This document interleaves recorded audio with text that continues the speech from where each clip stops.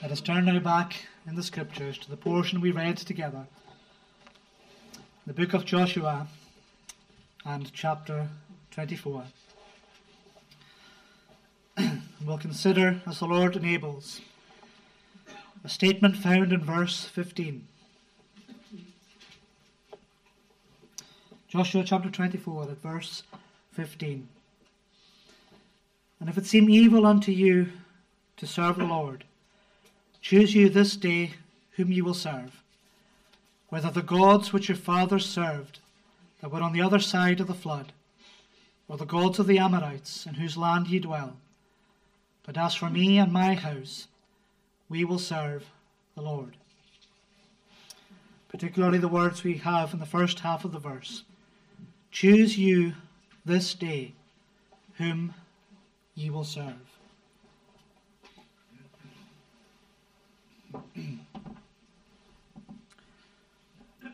You ever thought to yourself, I have heard all of this before? Maybe you've gotten to the stage where you're coming to church and a minister has announced a title or a text, and much of what he says is familiar. And you might be tempted to think, why do I need to hear this again? Surely if I've heard it once, it should suffice. But this is not, of course, the case. It is good to be reminded of what God has done for us. When Paul was writing to the Corinthians in chapter 15, he said, Moreover, brethren, I declare unto you the gospel which I preached unto you, which also ye received, and wherein ye stand. Similarly, in his letter to the Philippians in chapter 3, he says, To write the same things to you, to me indeed is not grievous, but for you it is safe. Probably said these things because we as human beings can become complacent in the familiar. It is good for us to be reminded of great gospel truths and exhortations every time we gather for worship and for a gospel service. And why do I start off by saying this? Because the Lord has just reminded all the Israelites through Joshua all of his work that he did even from the days of Abraham to the present day. Now these individuals were Hebrews. They knew very well their history. They knew what God had done through Abraham, Moses and Aaron, and latterly through Joshua. Many of them literally saw the great workings of God, particularly in Jericho and other occasions. Did they need to be reminded of these things? Yes, they did. For the reasons I just said. To be complacent in the familiar is dangerous.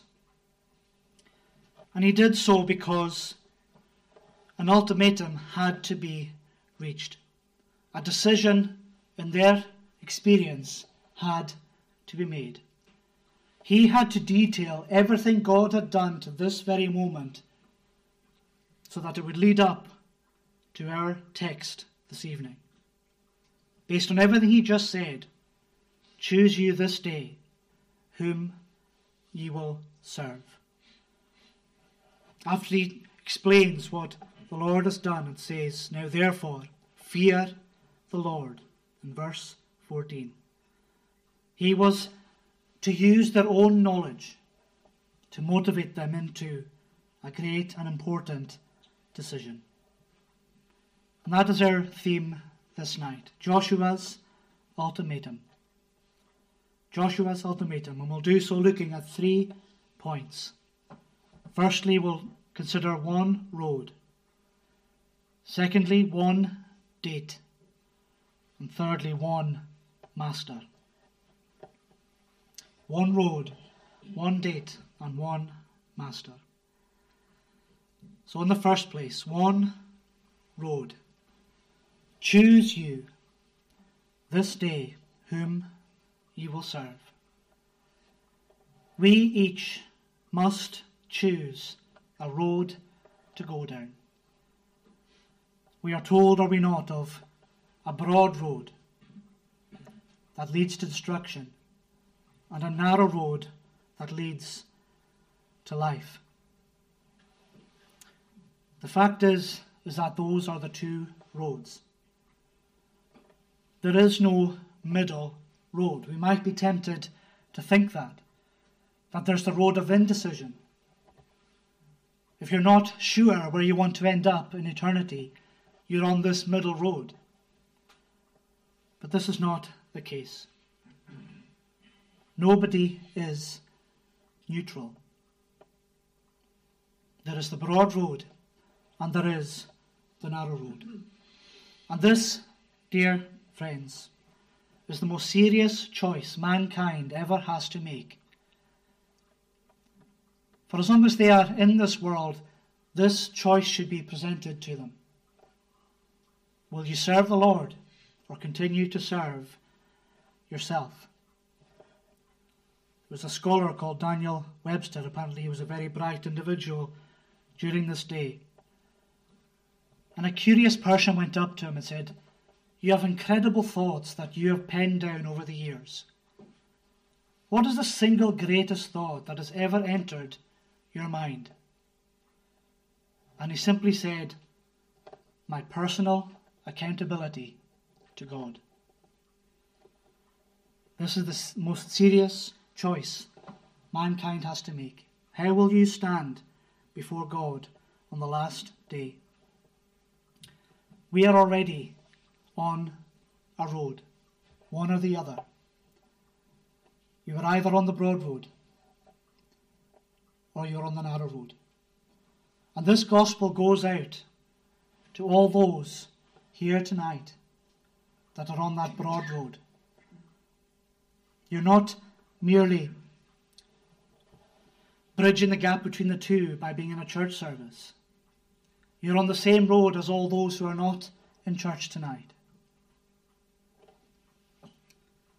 In a sense, to remain on that broad road is the choice that you must be making. The reality is there's only one reasonable choice. There's only one of those choices that actually makes sense. And it comes from the Lord. Come now, let us reason together. Though your sins be as scarlet, they shall be as white as snow. Why would you choose an alternative route? Joshua, by speaking the very words of God in the earlier part of this chapter, had given them every reason to choose a life of servitude to God. After all that God had done in their lives, he had earned their service. He had reached all the way back to the days of Abraham, as we already touched on. Brought to their mind all their knowledge and even added to it. And likewise, we can remind our fellow men who are still strangers to grace and to God about the victorious work of Christ delivering his people. This same gospel has been proclaimed from this very pulpit over many, many years. You have heard of Christ dying for sinners. You have heard of the need to come to him in repentance. You have heard these things over many years. But it does good to be reminded once again. They were in a land that the Lord detailed, which they did not labour for. They lived in cities that they did not build. Of the vineyards and olive yards which he planted not, do ye eat. And friends, the kingdom which is to come, we did not build. Christ has gone to prepare a place for us. We did not labour to build it. He there has built it for us. A building of God, an house not made with hands, eternal in the heavens. This is the only reasonable choice to make. And you must make this choice. You must make this choice. Wilt thou go with this man, was said to that godly lady in Genesis. Life is, of course, full of personal and social choices. We must choose where we will live, perhaps bring up our children, or who we will marry for that fact. There are social things. We must choose who to elect into office. None are as important as this one. But let us, as Matthew Henry said, resolve upon a life of serious godliness, not merely because we know no other way, but because really, upon search, we find no better. There's only one reasonable choice to make. But even among all these things, as clear as the choice is, as in, will I carry on the road to a lost eternity, and eternity under the wrath of God, or will I repent and come to Christ to enjoy heaven and glory with him forever?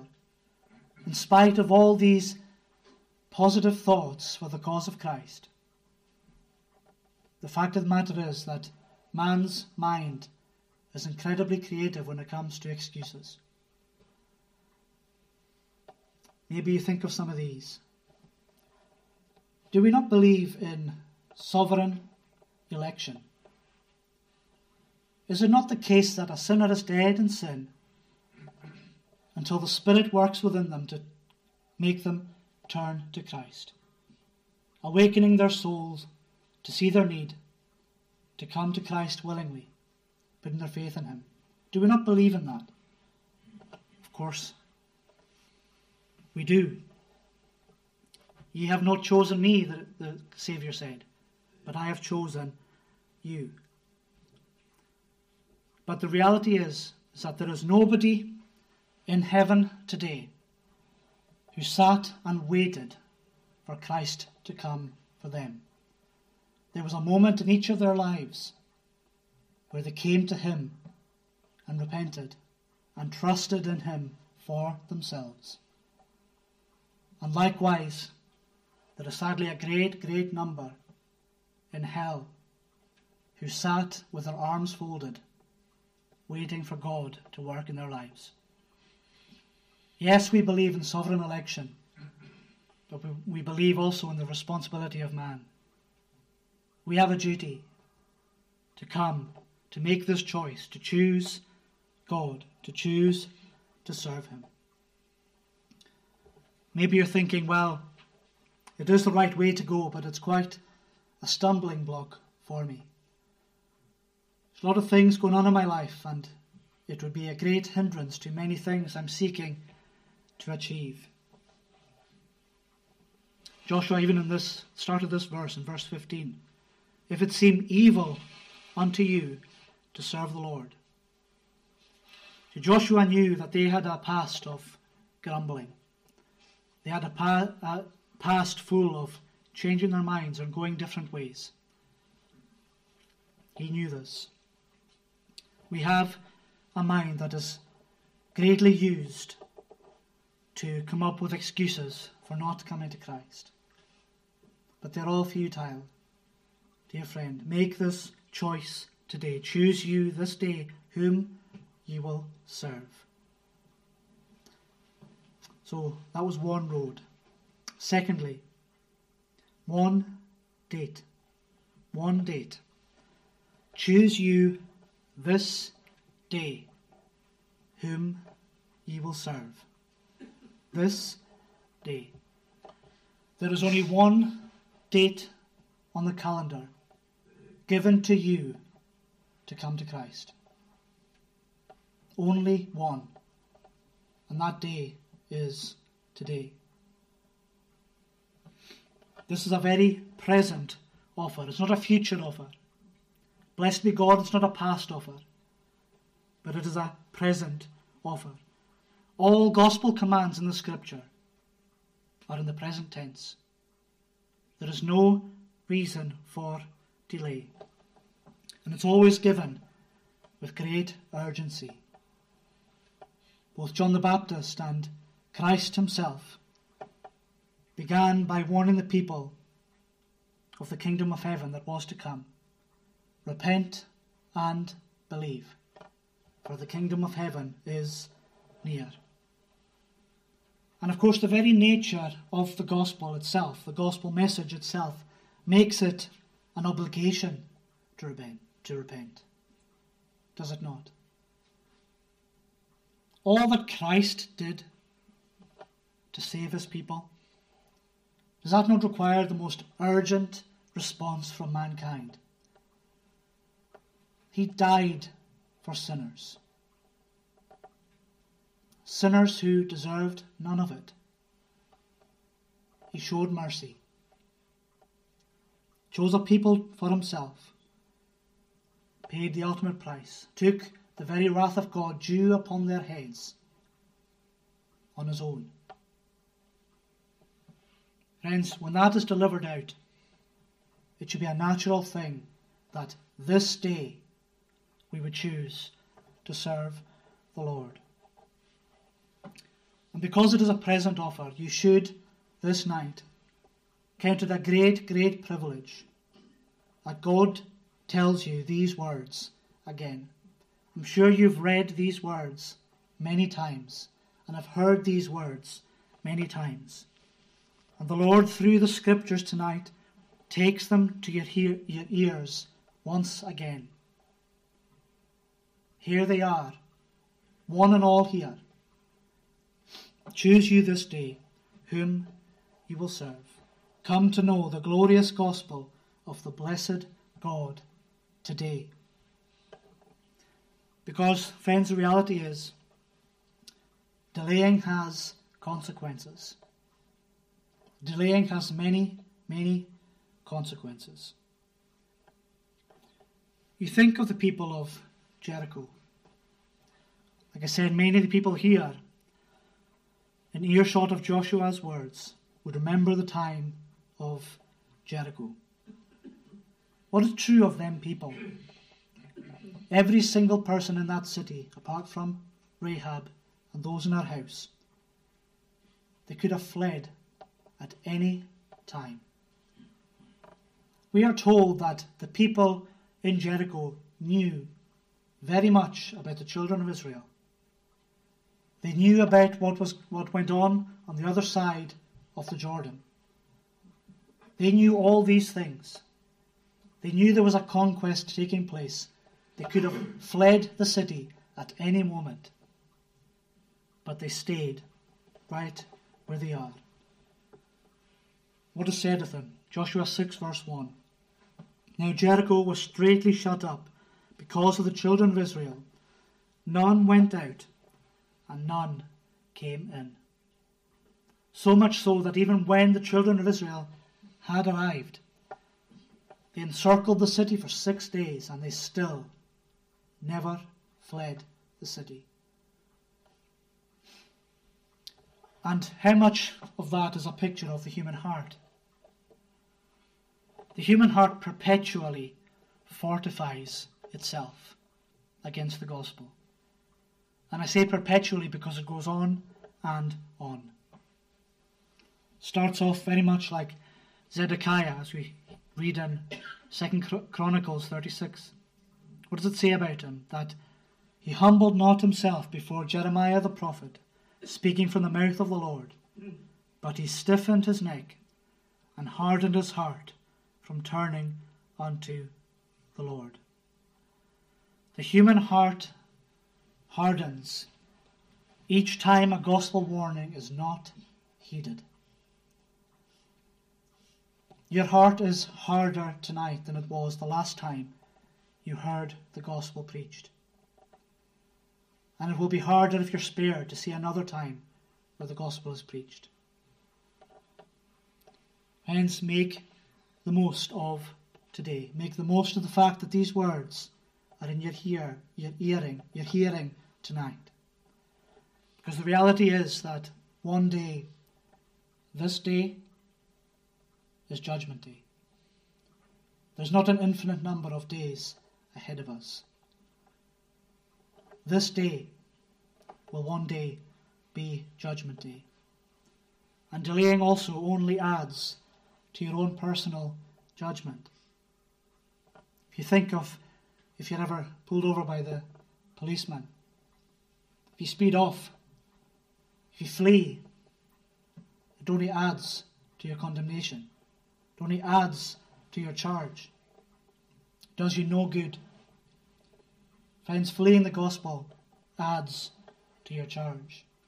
To hear it once again and to go unheeded hardens your heart and adds to your charge. And again, we think of many excuses man's heart is able to come up with. The biggest one, arguably, is, I still have plenty time. This one is said far too often in our own hearts. I still have plenty of time to choose whom I will serve. James Janway said, He that saith he will be good tomorrow, saith he'll be wicked today. A challenging thought that is. But you might think, well, what about the dying thief? There was a thief on the cross beside Christ. What about him? Well, I ask you with love, which one? When people bring that up, they assume the one that repented, but there was another thief. In the exact same situation he was in, who continued to harden his heart, even at the very stroke of death. He wouldn't turn. Friends, do not leave it to that day. You don't know if you'll get the opportunity. It has, of course, been said that regarding the thieves, one was saved, that none may despair, but only one, that none may presume. Don't presume that thief, just because that thief had a day where he could turn in repentance and time to do it, that you will too. Death can be very, very sudden. Gorham Abbott said, Sincere repentance is never too late, but late repentance is seldom sincere. Choose you this day, whom ye will serve. So thirdly, one master. One master. Choose you this day whom ye will serve. In order to do this, you must have an undivided heart. You must have your heart set on one. We think of early in the book of Ruth. You have that picture where Naomi is departing. And you have Ruth and Orpah around her. And what is said of them? Orpah kissed her mother-in-law, but Ruth clave unto her. Orpah had resolved to carry on as things were, to go back into Moab. But Ruth desired to come with Naomi, to make her God her God. But Joshua in this instance knows a decision needs to be made. These people need to resolve to serve the Lord. That's why he gives them every reason to do so. Because he knows that being stuck between two paths does nobody any good. And of course we know that this is impossible. We've already touched on this. And to say the words of the Saviour in Matthew 6, no man can serve two masters, For either he will hate the one and love the other, or else he will hold the one and despise the other. Ye cannot serve God and mammon. Who will you serve this day?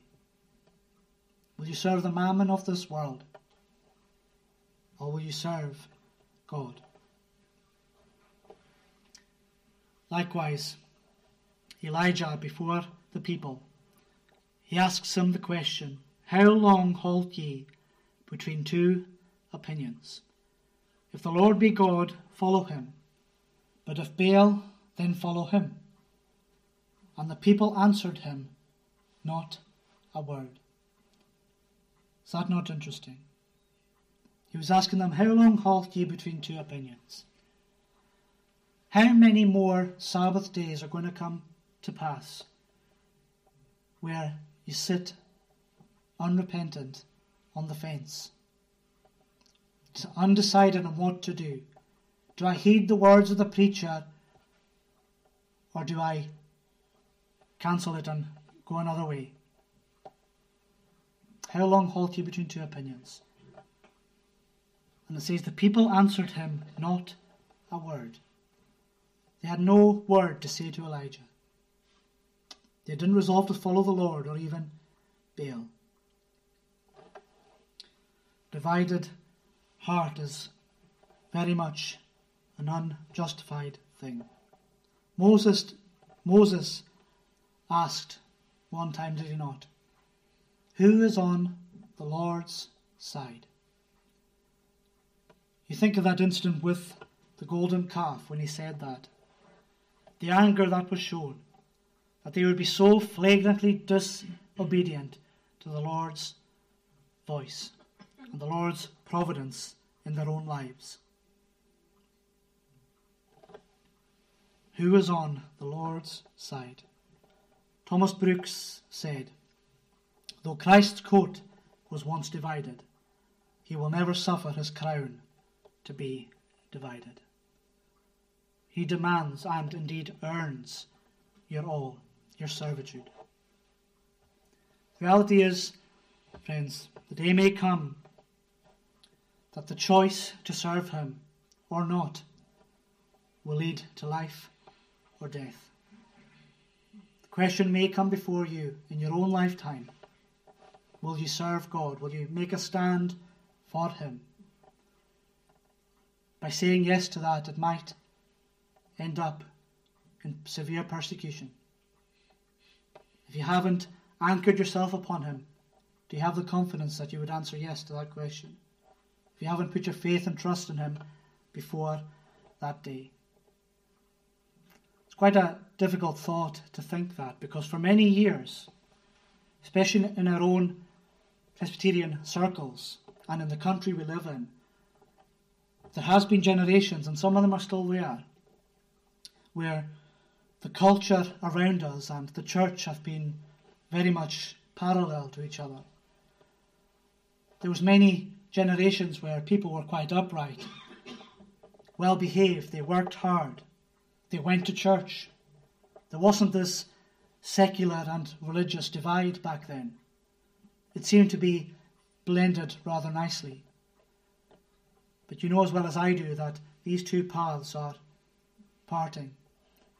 The world is becoming colder and harder, less receiving of the things of God.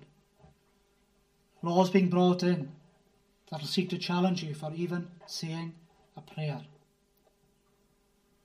The culture and the church that stands for Christ, are departing from one another. And this choice to serve him will cost a lot more, we believe, in the days that lie ahead, unless the Lord should work. Joshua, in this context as well, points out the futile, false gods of their history and the place they lived in. He purposefully points out two kinds of gods. He points out the gods their fathers renounced back in the day, Abraham and his kin, renouncing their gods in favour of a mighty one. Their gods could not keep them from turning to Christ. But also they were standing at this time, those around Joshua, on the land of gods that could not save the people that lived there before. The gods of the Ammonites and all the cults round about. They were unable to save them from the conquest of Joshua. Remember a number of years ago there was a flood in, I believe it was India, and there was a picture that went round the internet of a man who was about thigh deep in water, and he was carrying an idol that he worshipped every day. And I thought, isn't it remarkable that that man had to save his own God? His own God could not save him. And the gods of the people that were on this land before them could not deliver them. It points this out because they have a threefold choice. The forsaken gods, the forsaking gods, or the unforsaking God. The covenant God of Israel. What other God, dear friend, is able to deliver you? Can you think of one? Who can do for you what Christ can do for you? Who can take away every single one of your sins? Who can grant you a cloak of righteousness? Who can grant you an unimaginable glory with him for all eternity? No God can deliver like this. Is that not what Nebuchadnezzar said after the incident of the burning fiery furnace? Threw Daniel's friends in there, the three of them, but he saw a fourth. They came out unaffected by the fire. Even the smell of the fire was not to be found on them. And he concludes, Nebuchadnezzar, there is no other God that can deliver after this sort. Make him your one master tonight. Because after all, is he not a master worthy of the greatest of service? John 13, verse 13. Ye call me Master and Lord, and say ye well, for so I am. A master that keeps his people. He grants them the grace that they will not renounce him. That day should come. He keeps his people, kept by the power of God through faith, as Peter says. And he is king over a land that cannot be conquered. He sits at the right hand of the Majesty on high this night, this Master. No ill shall befall that kingdom. No conquest, as mighty and formidable as they may be in this world, can get to heaven, to his most blessed kingdom. Dear friend, a tried and tested Master beckons you to come to him in these words that we have discussed this night. A Master that delights in saving people and is a delight to serve with your life. Rutherford said, they lose nothing who gain Christ. Choose you this day whom ye will serve. May the Lord bless these few thoughts to us this evening. Let us pray.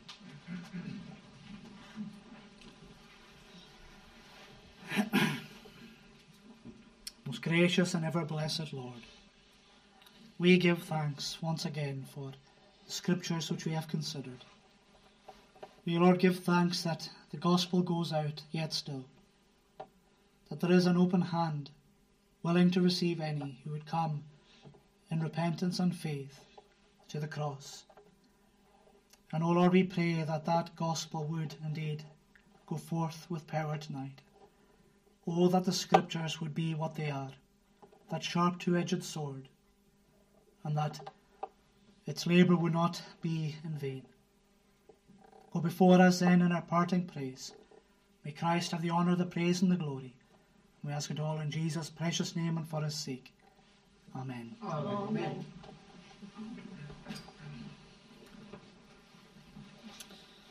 We'll sing in conclusion then from Psalm 86.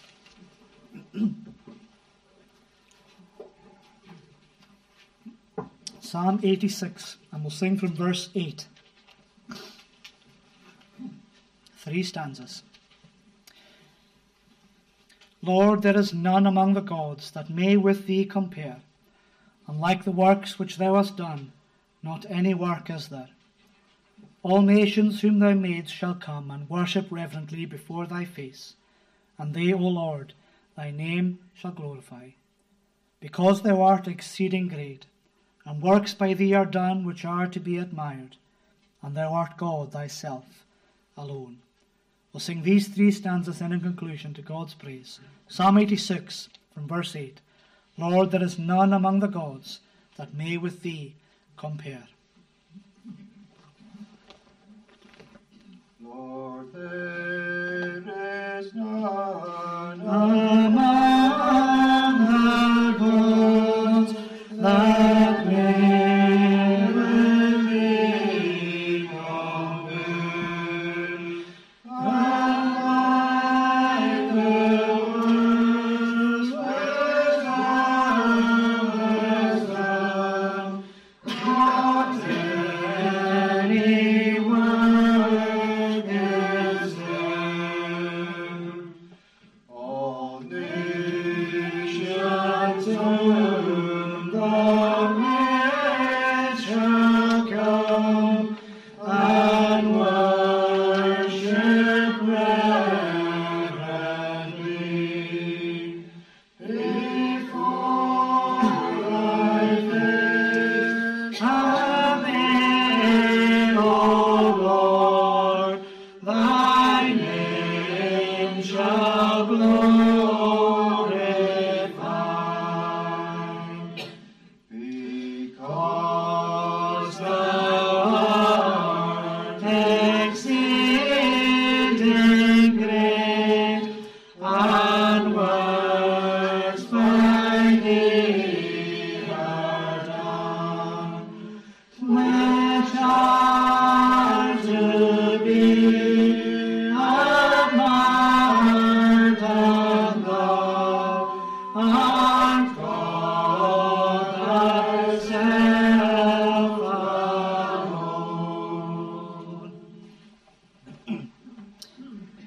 The following are the intimations at this time. The prayer meeting on Thursday and the services next Lord's Day will be at the usual time, and I hope, God willing, to take these services. The funeral service for the late Mr. Alistair McIntosh, Senior Elder in the Doors congregation, will take place on Tuesday, 14th of February, at the William T. Fraser Funeral Home, Caldothill Road, Inverness, at 12 noon. So Tuesday the 14th at 12 noon. Interment thereafter will be at the Doors Cemetery. The seminary will be meeting for classes during the forthcoming week, and the manse will be occupied by students and lecturers during this time. The Deacon's Court has agreed to the installation of a defibrillator service within the premises here for the use of the congregation in an emergency.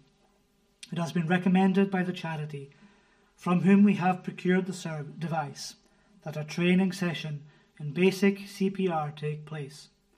There will also be instructions for us all on how to use the defibrillator, which actually speaks its own instructions. Now, when I delivered this in the morning, I made a mistake. The training evening will actually take place next month, on Monday the 6th of March. So Monday the 6th of March next month at 7 p.m. and it will last approximately 90 minutes. It is hoped that as many as possible from the congregation, no matter their age, will attend. A minimum of 12 people is requested by the trainer, so please do add your name to the list on the table outside as you leave. And finally, the February Witness magazines are now on the table in the vestibule, ready for collection. And all these intimations are subject only to the will of the Most High. May the Lord bless us the remainder of this day.